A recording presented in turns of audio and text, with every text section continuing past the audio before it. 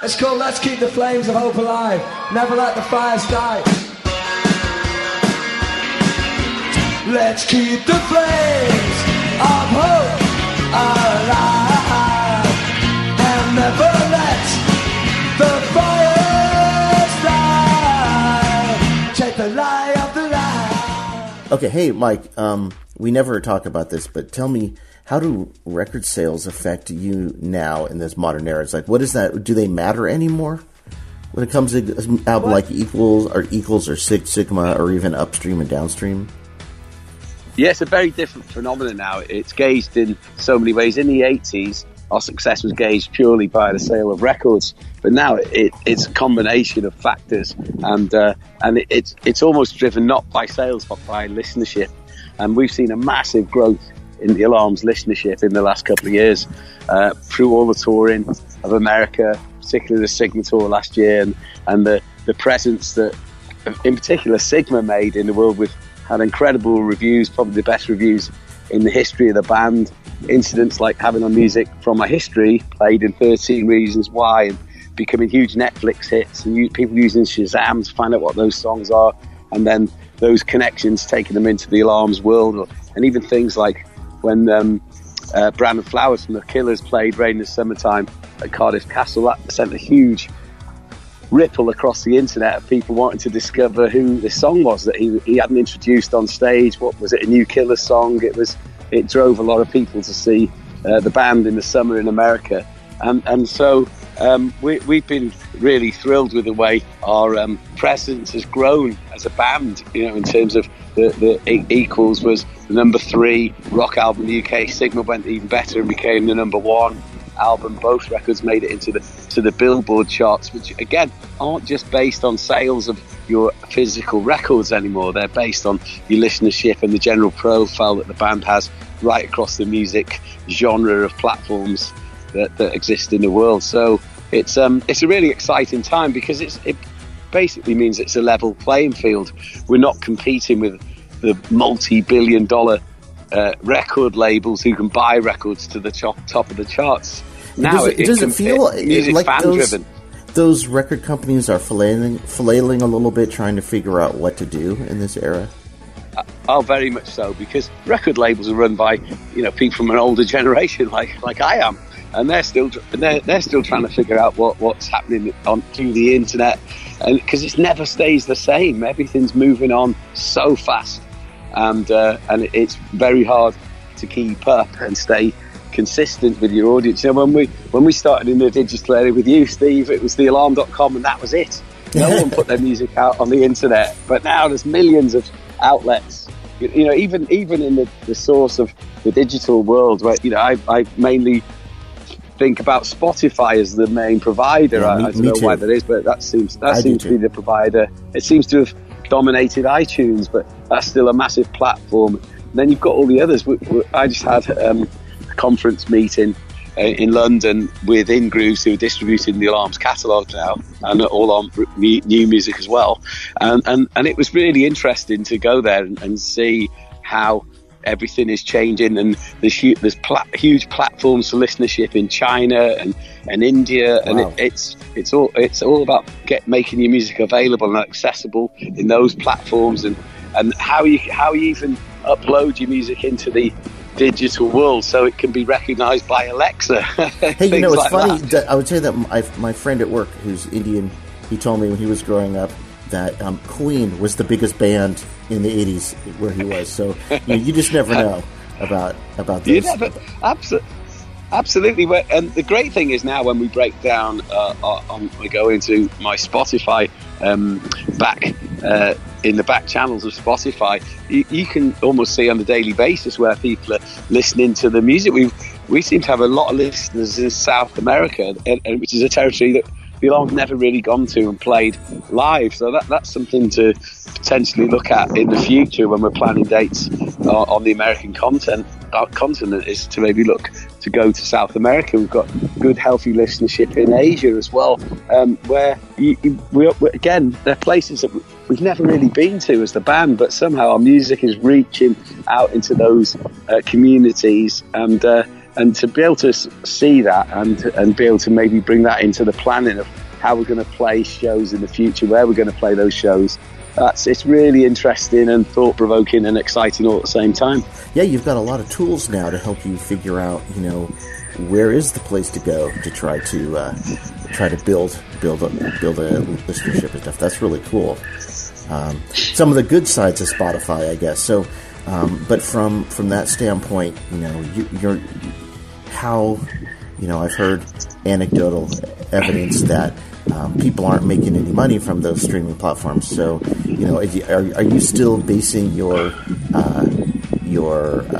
direction on live shows and selling, the merchandise through the MPO is how that works, or do you? Yeah, it's always been about the live platform for me. That's always been the ultimate thrill, is to take your music and go and play it with your audience in front of people and have that communal existence happening and that call and response that happens when you play those songs to audiences who give their opinions back to you in front of your eyes, in your presence of the band and the music creation experience.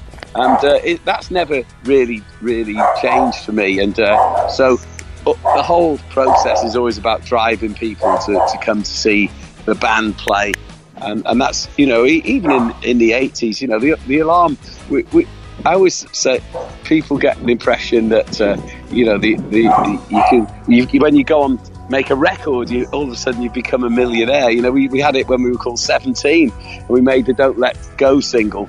We could barely scrape together a living in those days, but because we made a record and got onto the local newspaper, we had to go to court with the social security services who were trying to stop our flat payments and all that, and we ended up in a big court case with them, which we won because we were working musicians trying to make a living, and that's still how it works today. We're all still musicians working to make a living, to be able to play and record and write our music and be able to get from one album to the next. And I think with music, it's only really when you scale the stratosphere and you go into that sort of uber $1 million selling stratosphere that's when you can put your feet up and not have to think about making a record for 10 more years. And I wouldn't want that existence. I wouldn't want to be in a position where, oh, Mike, you can't go on tour for the next 3 years because you've just sold 25 million albums and played 55,000 stadiums and they've all been sold out, and so there's no room for your music anymore. You've got to lie low for 4 or 5 years. I would hate that. I know what you mean. I always wanted to be a musician that made records and wrote songs and played gigs, and that's what you do right now, right? And there are very few people who get to what you just described, right? There, it's a very difficult place to get to. And once you do, if you take a look at like a band like, let's say, U2, although I hate to mention them, they have no reason to make a record. Like, their records are almost irrelevant these days because they, everything they do outside of them seems to be more important than the actual music they make. And it's just different challenges. We're all bands. Equal. All bands created equal. We all have different opportunities in front of us. Sometimes just because you've got an empire behind you and a multi-million-dollar marketing budget doesn't make you the best or the strongest or the fittest or the most agile. I'm been very interested to see how Coldplay have been responding to the modern era now with their new album. They played a show in Jordan at sunset and one at sunrise and played. And I thought that was really creative, and it was like, wow, that's kind of idea I love to come up with. That's the kind of my thinking. And to hear them question how they should be going on tour. And I think a lot of bands are at that stage. I think U2 have just been to India and probably opened up a new territory for themselves and played to people who weren't that familiar with them, and sure. I'm sure they probably really enjoyed the challenge of going out there and playing to an audience who maybe don't know what I Will Follow is on New Year's Day. They might know the global superstar hits that they're associated with. So I'm sure it was very interesting for them, and maybe probably one of the best things they've done for a long time. But there's no reason why any band can't make its greatest record at any point in its life. It's just that, especially now, for me personally, we're right at the end of a decade and the start of a new one. And, my drive is still to keep the Alarm as a relevant band. And how we do that in the next decade is a challenge, and that's there for us all to accept, for the audience, to think, what do I still want to be into this band? Still want to follow Mike Peters around? They're going to have to make those questions as well. And my job is to still make music and play concerts in a way that is relevant to the audience we have. And it's a real when you see how your audience grows, with a lot of people who were there at the beginning are still with us today, and there's a lot of new people who've come along in more recent times through other ventures that we've put our faith musically into, and have become fans and have discovered the back catalogue, and it's always a balancing act, I think, and so I find it a really interesting time, and really looking forward to what the challenges unfold over the next 10 years. It's really, I just find it really galvanising musically to have the opportunity to put our music out and know it's going to be heard around the world. In the 80s, we didn't know if our music would get to India or China, or the record pressings would get that far. A record shop in Mumbai would buy an Alarm record and have it stocked, Yeah. But now I know that when we bring out a new album at some point in the future and put it up into the internet, it can be heard all around the world by anyone who chooses to click on the word The Alarm and find the music, and that's really exciting, and something that is so really does it I got a few questions. In my mind. I got a few questions about this. So first of all, does it bother you that people somewhat click on that and get it for free? Not really, because I think if my challenge has always been to present the music in such a way that engages people straight away from the first chord, the first 10 seconds, saying, I've got to go and see that band live. And I think, Mike Peters, The Alarm, whatever guys it's taken out in the world, the ultimate experience is being at the show. That's always been something that has been at the core of what the group has been about always. It's a generalisation, but everyone says it. The records don't come close to how it is when you're playing live, and that's that for me now. I'm 60 years old. That's a challenge to bring. Where's that energy going to come from as I get older? How am I going to be able to transform that into the human being that I am now? I tried everything I can to maintain my fitness, my health. I've been through plenty of health battles and survived, and I'm still standing, and that brings another kind of energy to it as well. That's different to when I was 20 odd years old and bursting onto the scene, and so it's But I just think for me, you can't stop thinking about it. I can't. I'm fairly obsessed with The Alarm and the legacy and what we stand for, and tying the knots together and bringing ideas forward into the future that we're realised at certain points in history they can still come forward and be present and part of what happens in the future. And it's just, I just find it really exciting, intriguing. It's still a great mystery to me, the art of making music. I'm still obsessed, but where does it come from? Why does it land? Some of this music, some of these lyrics land on my doorstep. How come I'm the one who has to stand behind these lyrics? But that's interesting, actually. Think about it. It is. Philosophically, why are you the radio, or why are you the speaker for some of these ideas? Yeah, it's really intriguing, and the older I get, the more am I getting closer to the source here or further away from it? I don't know. So, excuse me. About that balance that you say you need to strike, I think there's definitely a sense that some of the older material is being, I guess maybe sunsetted isn't the word, but pushed a little bit back for some of the new stuff in the last year or so, which is not a bad thing. I mean, there's tons of great new songs, and how do you and then of course you get upstream and downstream, which is a complete deconstruction or reconstruction of two albums at once, which is amazing. How are you managing that? I mean, do you? I don't know if you read comments anymore. I don't. On the internet. No, I don't either. No, I stay away from that. So. But otherwise, it just clouds your judgment. But well, for me, it's. I think one thing I have in the sort of scheme of things where I can survive and operate as a musician and is that I have a rare gift to be able to, and it's an opportunity, I think, and it's to be able to go out and play songs on my own with an acoustic guitar, and then also come back armed with everything I've learned from that experience into a band configuration and play under the banner of The Alarm and present all the music I've been associated with for most of my life. And it's playing the acoustic songs on my own solo that I find that is the place where that's the breathing ground for all the thinking that drives the future.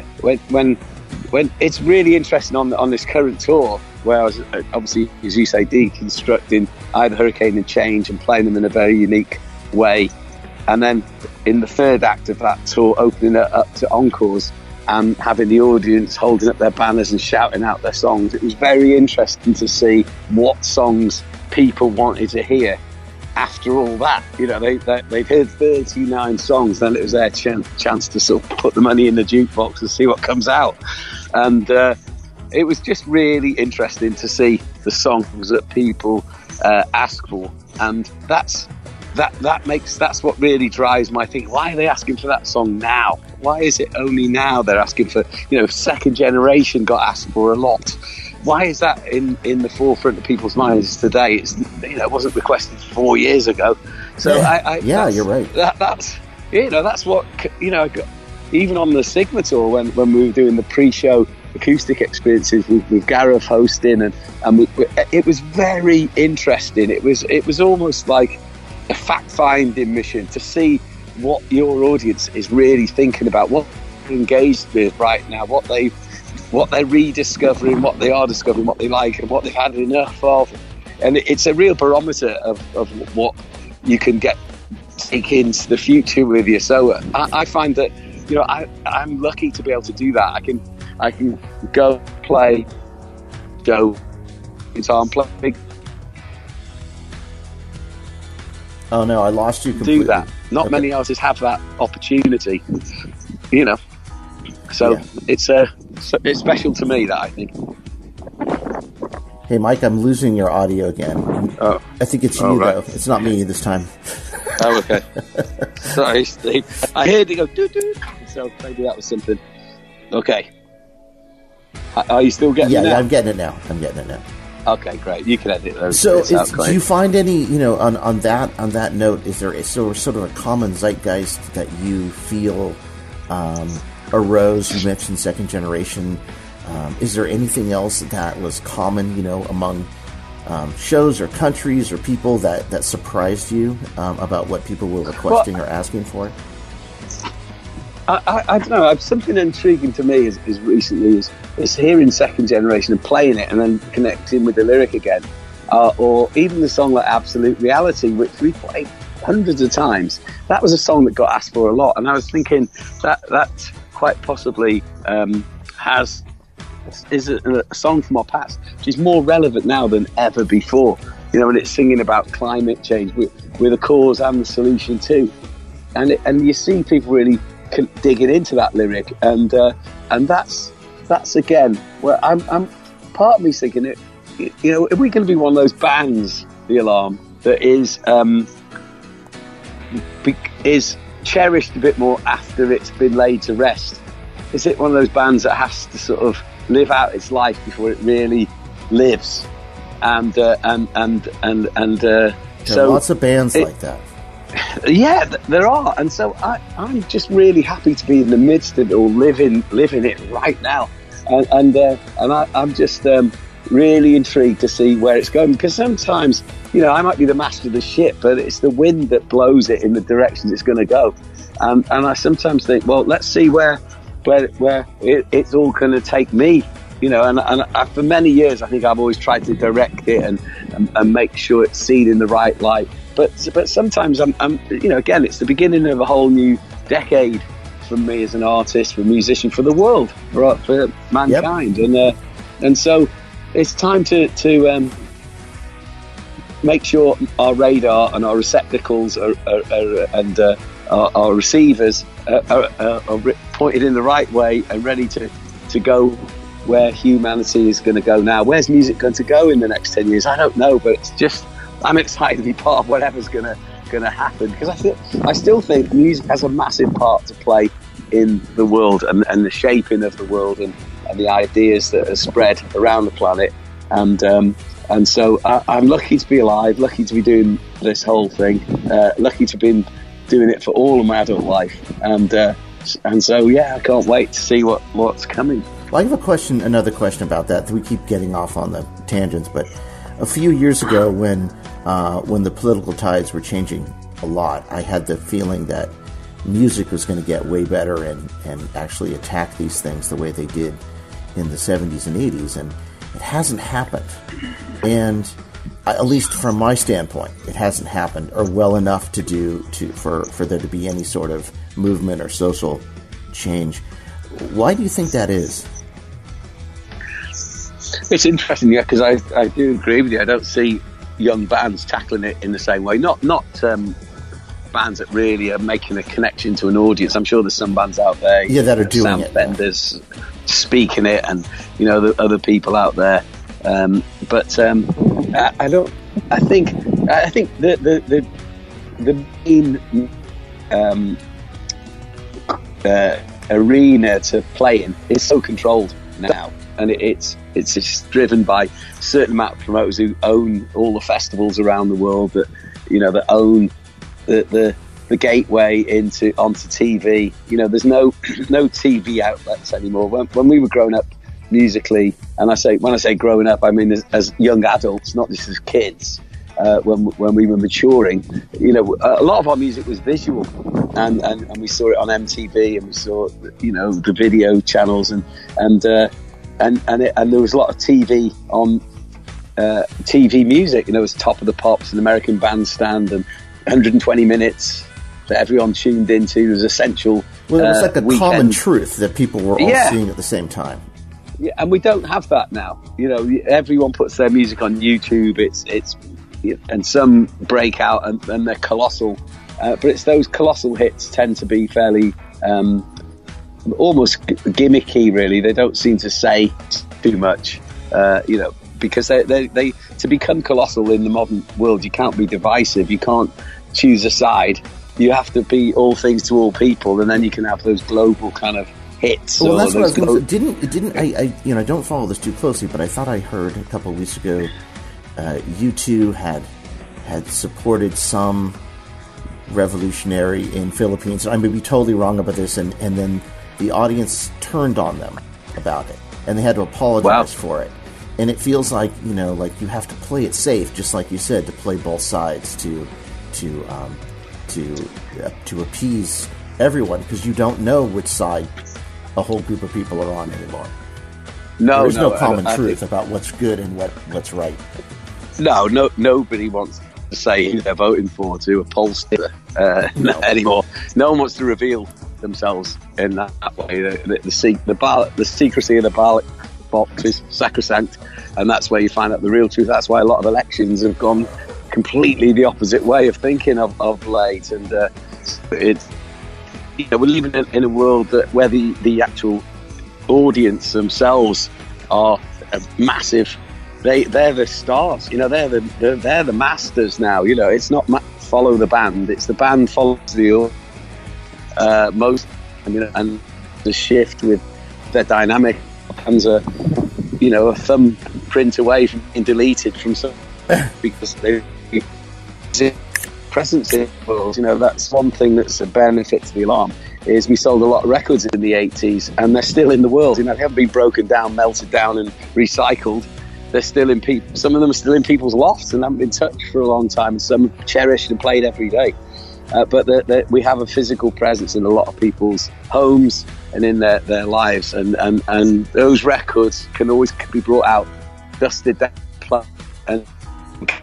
and say, well, I'm going to go and see The Alarm now, what's going on. And I think, I'm really proud of the fact that when people come to see The Alarm, we're still a band that are active. We're still, even through Love, Hope, Strength, changing people's lives when we're trying to save lives. When the recent tour was played in the UK, the Hurricane of Change tour, it was a very political tour, because those records were created in very political times.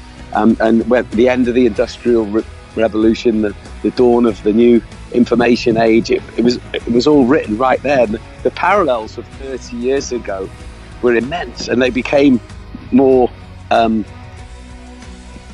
they just became more obvious every night I played the tour. And you thought, instead of the Berlin Wall coming down, it was another barrier going up, and we were faced with Brexit here in the UK, and different kinds of politicians coming into power, same in America.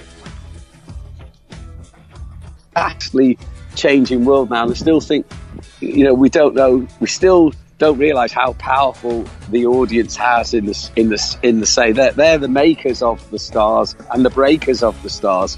And I was just reading the other day how governments like Russia are trying to, they've created a new form of internet, haven't they? I can't remember the name of it, but I was reading about it the other day, and they launched it and tried to run it as a test run in Russia, where everyone goes on through the net, so they can control what is the spread of information, but sure, like China's doing. And you think, how long is that going to cut? I still think the internet will blow up one day, and we'll be back to the old MPO and writing letters and slicking stamps and communicating people through their addresses. That's probably going to happen, because the voice of humanity is so powerful now, and you see what's happening with climate change, how that is. I still think the new rock and roll is probably Extinction Rebellion, and people following that. And that I think you're right about. Yes. That's where people are going, and it's multi-generational. I went to meet a theatre director in Cambridge on the tour recently, and Extinction Rebellion had a blockade around the city, and we couldn't drive in cars, so I had to walk 2 miles into the city to have my meeting, and it was all about a future engagement for the Hurricane of Change, which is exciting. That's cool.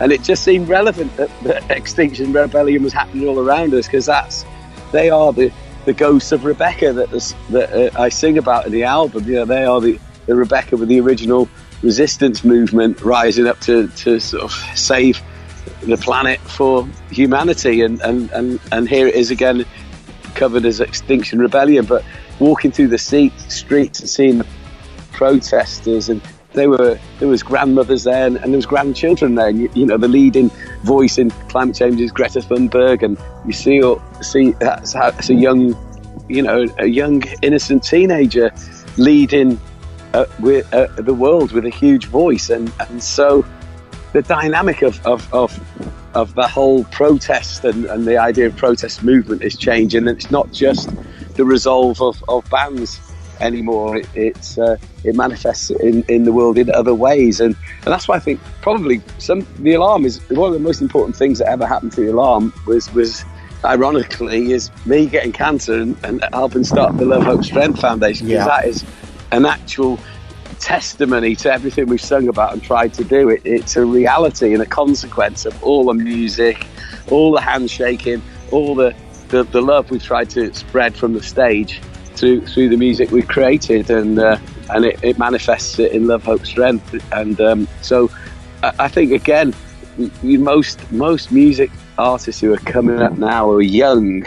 They make music, they dance on television, they go on TV shows, they act, they model clothes, they do all kinds of things, and I think I don't think you can be one-dimensional anymore. I think that's part of the challenge for The Alarm. Not that I'm going on Strictly Come Dancing tomorrow, but it's how do we make the band multi-dimensional? We've got Love, Hope, Strength. What else do we have to do to stay relevant and make our music part of people's lives? As a fashion designer? I mean, you could go back to that too. Yeah, true.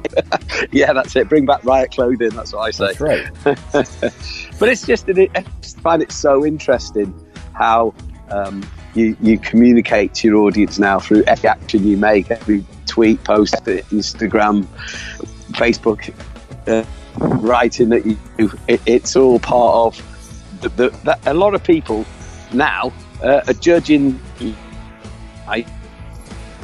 that go with it. You know, they say, right, I'm not coming to this because it's too expensive, or I'm not going to that, it's not far enough, or it's not close enough to where I live. And yeah, we just gotta have to I just think it, and I think it's a good thing. Rethinking, reevaluating is at the core of the band's existence. It's what Unsafe Building was all about, and we're right back there today.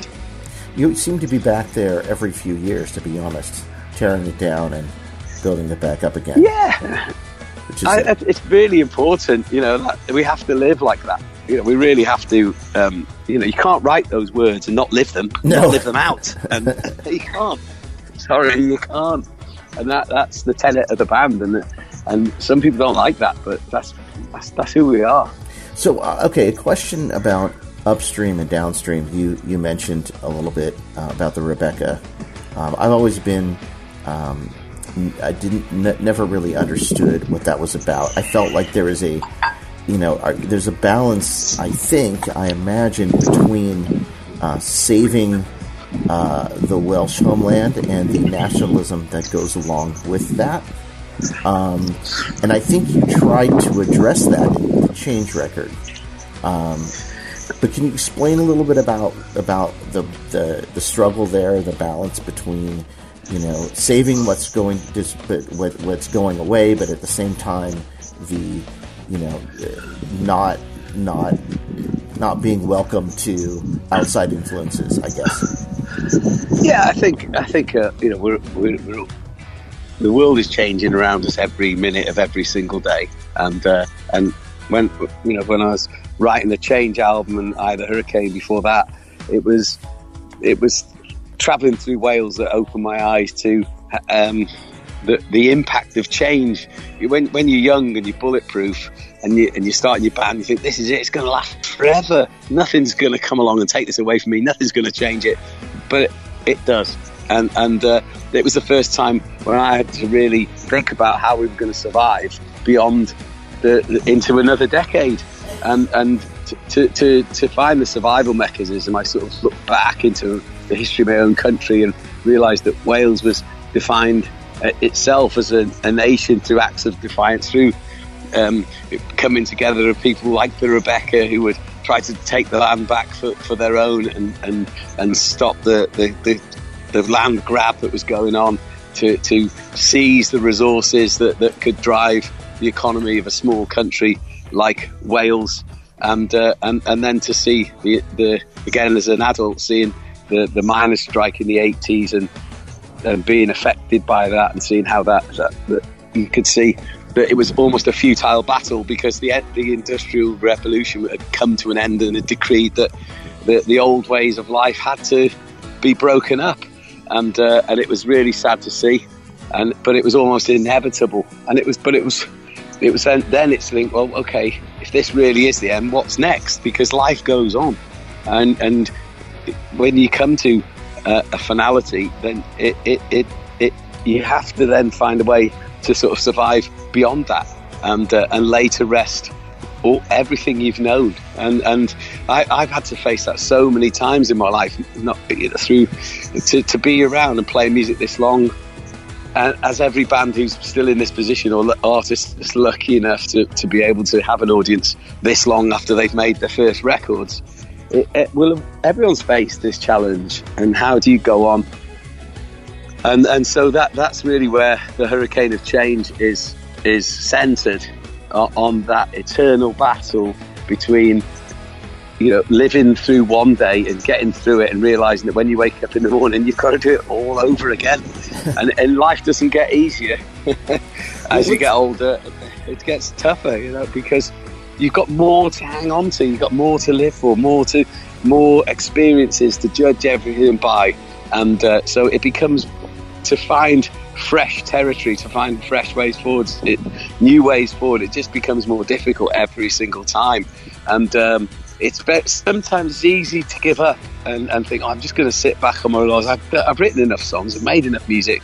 Who really cares about any new ones? Well, I do.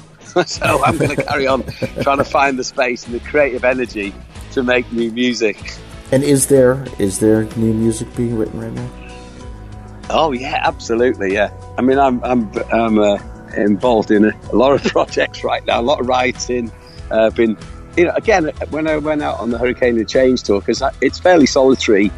When the after the sound check and the doors are opening, people coming into the venue, I'm often sat in the dressing room preparing myself for the show. And it's in those moments that when there's a little bit of tension, a bit of nerves because you're about to go on stage, there's a thrill, there's a tense something going on, and there's the excitement of the voices coming through from the auditorium feeding into the dressing room, and that's when the new music I write comes alive, and I start to record ideas into my recorders that I have around all over the place, and put ideas down, and then lyrics start to come, and again, I really feel like we just made two of the best albums the Alarm have ever had in Equals and Sigma. They've both been really respected critically. They've been really accepted by the fans. Yeah, and when we play them live on the American tour, it was a pretty good balance of half modern material and half from the original foundation period of the band's history. Yeah, quite literally, and like every other song. All stood up. Yeah, it all stood up and stacked up, and you didn't feel like here's the song where everyone goes to the bar moment. And everyone was engaged from start to finish, and so we've again got a huge foundation to build on going ahead, and so there's a lot of music being created, formed, and it will all come rushing out at the appropriate time over the next year or two, I'm sure. No, that's well, right. Lots of plans. But I mean, let's go back a little bit to the stuff you did, because the Upstream or Downstream and Upstream are very interesting records for multiple reasons. One, it seems like Downstream, which is really Eye of the Hurricane, right? I mean, is the Hurricane sessions the full cycle? It feels like that that one is less ambitious than Upstream, in that musically some of the songs are similar to the ones that were on the record, that were on the original record. Whereas Upstream, almost every single track is a ground up recreation of the originals. Is there a reason for that, or is that just the way that it came out when you were doing those records? I think part of it was the way it came out. I certainly remember being in the studio and starting with and literally I did start at the beginning. I didn't, when Smiley and George Williams came to the studio with the idea of producing and helping me make the record. They said, right, where are we starting, Mike? I said, well, here, and I read them the opening few words that precede, and I said, this is the first song we're going to tackle. Here's the demo, and they said, right, what are we going to do after that? I said, well, let's do this first, then I'll tell you what we're going to do next. and so we literally created each song for itself, one at a time. Rather than say, let's work on 6 songs and build them all up and do all the guitars, then all of them. It was literally, each song was built up individually from the ground up. And at first, we had a fairly open space to work in. But the more we filled it, by the time we got to the end of the Downstream with Hurricane songs, I was quite exhausted at the end of that process, and I had been trying to do both recordings in one big session, but I knew we needed to take a break and sort of come back to refocused to then go back upstream through the Change albums, and so I think when we got to recording the second part, this Act 2, if you like, to get to Upstream, there was a lot of things that we'd already done in the first album that we had to stay away from, and so it made it even more challenging, I think, to create Upstream, because we utilised a lot of our weaponry in that first phase, and the second phase we had to really think outside the box, and I remember thinking quite, where are we going with this? What are we going to do next? How are we going to find more ideas?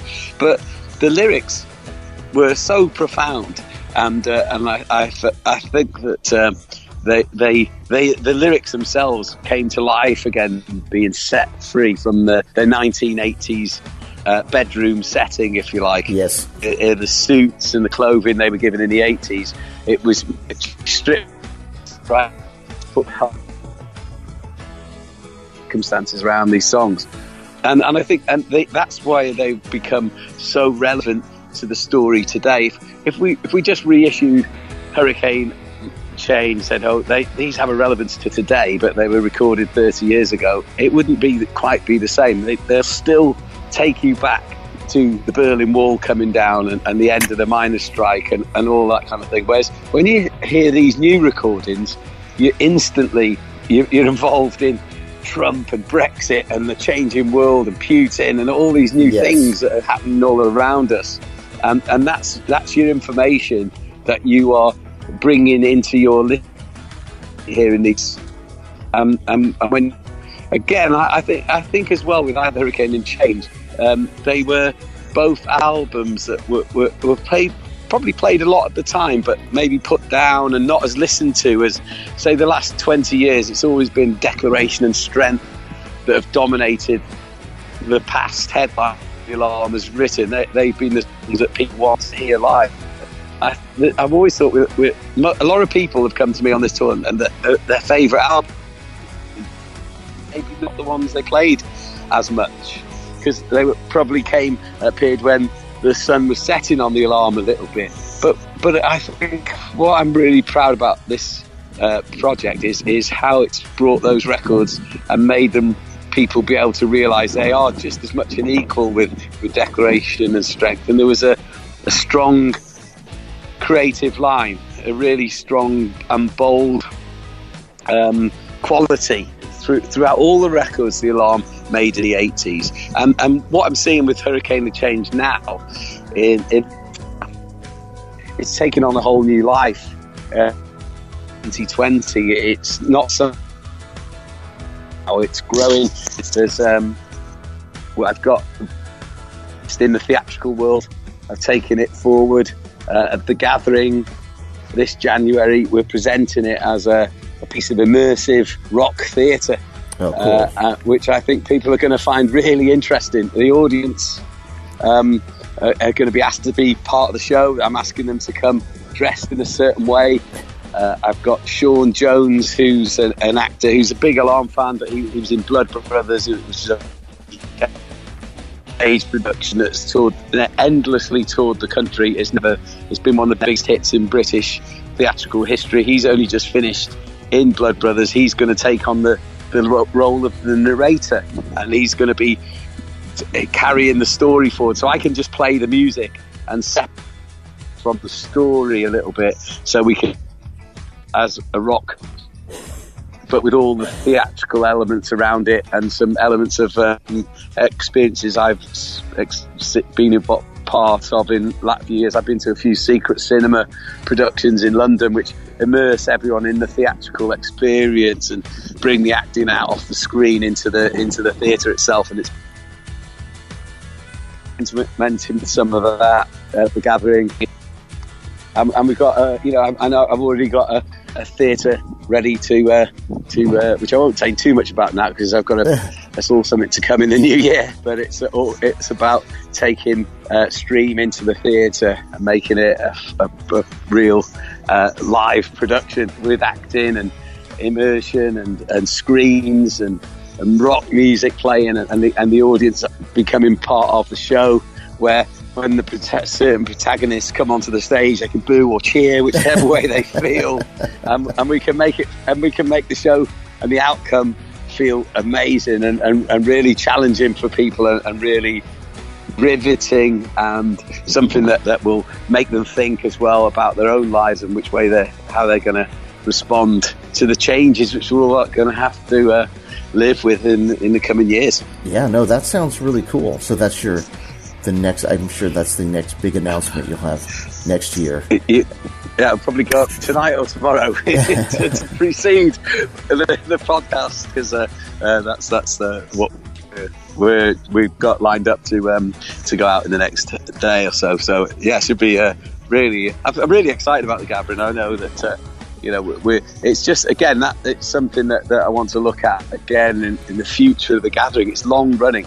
We're coming up. This is our 28th year. We're at the start of a decade where the gathering's always been part of the new decade. But just this last few years, we've taken it to New York. We've played experimented with it in Los Angeles at UCLA. We had a midsummer gathering, and it's all part of seeing where can we go in the future with the demands of travel and putting, the whole idea of the gathering was that people came to us on tour. Well, maybe that idea isn't so relevant anymore in the modern era where we're looking at how many people go on planes and fossil fuels and all those kind of things. So it's just, again, it's time for change. Just like I probably should have called Sigma Change too, something, and heralded the new decade like we did with the last time we did that in '89. But I think the 30 years is a long time to be alive, and so this isn't just like 10 years. This feels like, right, we're coming into another era now, not just another decade. And so the thinking has to be strong. It has to be clear, and I need time to do that as well. So I think you make a good point there. Anything. The turn between 2010 into the teens didn't seem as significant as this, did it? No, and then we when we went through 89 to 90, it was the Berlin Wall, and we thought, wow, this is all happening. Europe's going to change. It was exciting time to be alive. And then the next decade end was the millennium, and a whole new era was coming into being, and the doomsday clock never happened. And then 2010 came along, and that just came and went. I don't even remember, that we had the Direct Action album out, and then it felt like 10 years of, it was a great record of it, and it just felt like, but we were then into, it was, 30 years of Alarm history was about to be unveiled with From Unsafe Building and re-looking at Declaration, and I think the last 10 years of learning how to balance the history of the band with the modernity of the group and balance Declaration to Sigma, I think that's created a great foundation for a big step that this next decade is going to bring for us all. It's a generational change, I think, rather than a personal one this time. Is that what you're hinting at with the tagline for the gathering being, "This could be the last time"?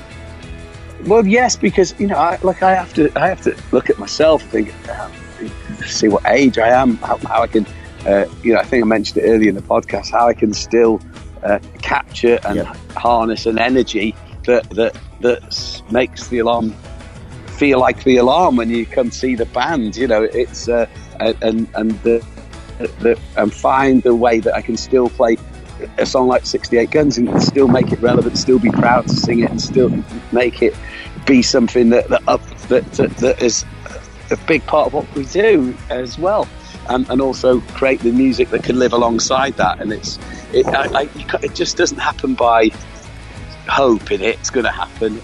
It comes around because you have to be able to dig deep. You have to be prepared to dig deep, and you have to ask people to come on massive journeys with you, leaps of faith almost. And so I don't know where it's going to. I've been listening to all kinds of music from young bands like Fontaine's DC, and then going back to listening to a lot of old early Joy Division, and again, the great thing about having the streaming service is you can leap around. You can go from Patti Smith 1 minute and go and listen to Journey if you want. Yeah, and you can make as many playlists as you want of different types of music and stick them together and see how they sound together. That's it. But on the other hand, I've loved reconnecting to my vinyl connection and playing albums from start to finish, and that Hurricane of Change, Stream, Upstream, Downstream is a result of that. It's creating something that you have to listen to in its entirety to get it, and that could be a bit of an anomaly. I don't know whether there's a place for that in where we're going in the new future. Then only time will tell. But I think there's room for both, probably. But again, taking our music, I'm really excited about the opportunity, maybe taking Stream Hurricane of Change into a theatrical environment where it is you come in to see a real show. The tour was like that. It was set in seated theatres, but it was a monologue. It was one man in character for 2 hours before I even said hello to the audience. It was pretty intense, and but to be able to break out of that discipline and then add all sorts to it, I'm really excited about where that. Just in when you look back in history, you think of how Tommy for the Who set them free from being a singles mod band into something massive in the end, something that transcended genre. And so hope maybe this Hurricane of Change can be some way of liberating the Alarm from its history, but uniting it into something fresh and that's all about the present. So I'm really intrigued to see where it's going to go, because to take it into the theatre world, there's going to be a theatrical direction involved in that, which might mean writing parts of it or extending parts of the dialogue or the monologue. Who knows? It's just going to be interesting to work with some different disciplines and see how that can come back into the music. We're in a year's time, it will be time to think about the Alarm's 40th anniversary. So all these things are going to impact on what we do. So are you thinking about a full band being in that setting, playing in the theater? That's what. Yeah, absolutely. That's what I am hoping to achieve at the Gathering is that the band will be on stage as the band. But in between, there'll be things happening in and around the stage, in and amongst the audience, that will enhance the theatrical aspect of, and also propel them and suck them into the story even more, and also bring out their own feelings, make them want to question, well, what's going on here? What's happening? I think it's great. I want it to be. I think there's a certain element about music that's a bit safe as a form of entertainment, if you like, in modern society. When you go to see sports, you don't know what's going to happen. If you go and see the Lakers in LA, you don't know if they're going to win or not. If I go and see Man United, well, they usually lose at the moment, but I don't know when I'm going up to the stadium, I don't know what the lineup's going to be till 1 hour before, and then it's like, wow, he's not playing, he is playing. Oh, she's on the bench. It's a dynamic that I think rock and roll, because of the internet and what a band plays one night is generally what they're going to play the next night. So everyone rolls up to the gig. They know what the band's going to start with. They know what they're going to finish with. They know what they're going to say in between every song. And that's it. And it's demystified the whole thing, taking a lot of that energy and tension out that we used to experience in the 80s when there was no grapevine other than the word of mouth. And people would turn up a gig and had no idea what was going to be. They didn't even know who was in the band.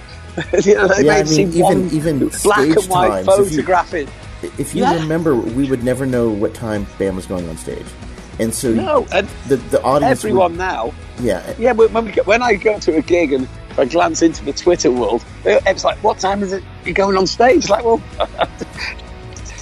just turn up and it'll all happen.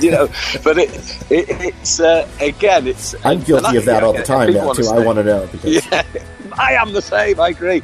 But I think they're the things that, I just spent Christmas with Red Eye, my friend from the earliest days of, when we were growing up. He was in Emu Road, he works for Bob Dylan, and he was saying, and again, a lot of what I've done in the last few years was driven by going to see Bob Dylan at the Albert Hall, and he'd rewritten Tangled Up in Blue at the and redid all the lyrics, put it in a whole new setting. I thought, wow, the challenge of that was amazing. I was really drawn to that and tried to bring that element into the Alarm's music over the last 10 years. But that's something Red and I were talking about, was the tension of a gig of you don't know what's going to happen, but people almost want a certainty now. They want to go and see a band and they're going to get the hits and they're going to sing along and then go home and they've bought a tour program or a t-shirt and that's it.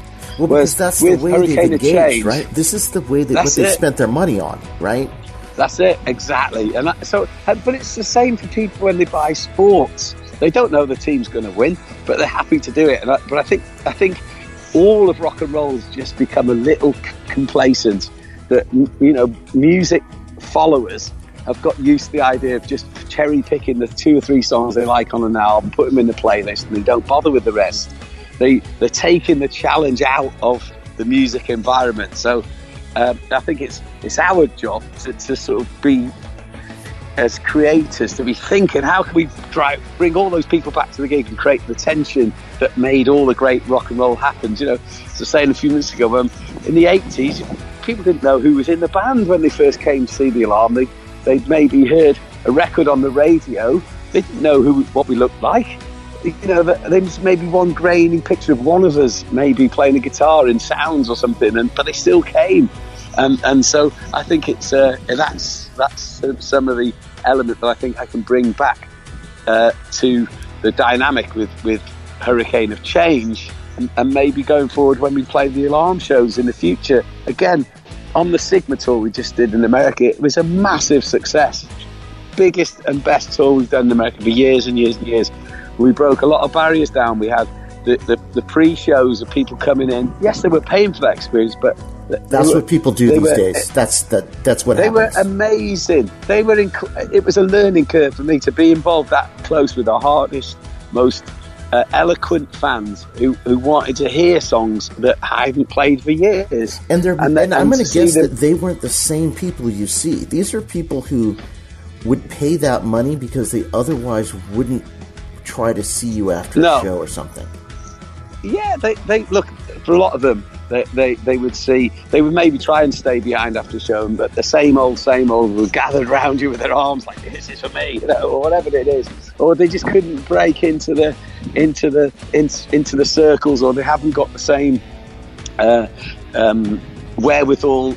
You know, they don't want to push themselves to the front or feel like they're taking up your time. Right. But it was just great to meet fans from all walks of life who wanted to be in that situation, and we could talk and play music for an hour, and it was amazing. And it was one of the best things we've ever done. Having Gareth on the tour as an MC, it made the tour feel like a big communal experience for everybody. There wasn't a minute but when the audience were being addressed. You know, there's no boring changeovers where the amps are getting lifted off the stage and you just, not as I go to the bar, there's another 10 roadies. You know, it wasn't like that. The show, when you came in, you were engaged from the minute you came in to the moment you left at the end of the night, and it was fantastic. And I just think, how can we make the touring feel more exciting? Because sometimes the things that you don't want to do, I've been dead set against doing any of those kind of, you know, as people call them, meet and greets type of things. Right. But I thought, everyone, it is part of the modern world now, so how can we make it work to our advantage? How can we use it to enhance the experience of coming to see the Alarm? And I think we created a really successful model on the summer tour in America. You know, we're looking at other ways. It's almost like that's what the gathering that we started in '92 was, a way fans could come to the venue, meet, hang out with me in the after show, ask the questions, get involved in quizzes, photographs, whatever they want. It's sort of, and the gathering has always been seen by the outside world, by every other band on the planet, as been a bit of a revolution musically, and as a musical gig, and lots of bands have copied the idea of the gathering. You know, it's coming up for nearly 30 years of existence now, and so my ambition is that's why I think the gathering has to be rethought, because we probably have to take that on. That idea is the future of touring, of how we're going to present ourselves on the road in the future as a band, and so it'll still be, we come into every part of the world and playing the music of the Alarm, and trying to tap into the future way of life that's coming for all of us. That sounds cool. I mean, that's a really intriguing thing that you bring up for people to think about. Like, what does that actually mean? It's always the same, you know, the things that you don't do, often you have to then start thinking, wow, everyone else is doing those because we didn't do them. How are we going to, you know, we have to start doing it now to be part of the future. You know, it's you know, that life is a pendulum swinging left and right, and one day you're over there and the other day, you know, we see The only reason you were there is because I'm over here, as Dave Sharp sang in Reason 41, and that's... And we've got to still keep thinking and driving forward, and that's why I'm really excited about the coming decade and the future of the alarm. Very cool. Okay, so I'm going to click off just a few questions that are lingering. Okay, Irish Sea sounds like it should be associated with Edward Henry Street. When is that going to happen? When is the redo of Edward Henry Street coming with additional songs? There you go. You see, that's why I like these conversations with people like you who are listening, absorbing the music and bringing up these questions, because I haven't thought of that before. But yeah, Edward Henry Street is probably a musical all of its own, isn't it? Which it is. It's a precursor of Hurricane of Change. And so it's that's in the mind bag now. In this, the age of the computer, at the end of all industry, baptized in the fire, raised with eyes to see. I was born by the river of steel, besides the Irish Sea. The Irish Sea. Ooh, oh, oh. Ooh, oh, oh. There's a ghost town on the horizon, people getting left behind. Communication tower on the hillside, where once there was an open sky. I was baptized in the fire, raised with eyes to see. I was born by the river of steel, beside the Irish Sea. The Irish Sea. Ooh, oh, oh. Hey,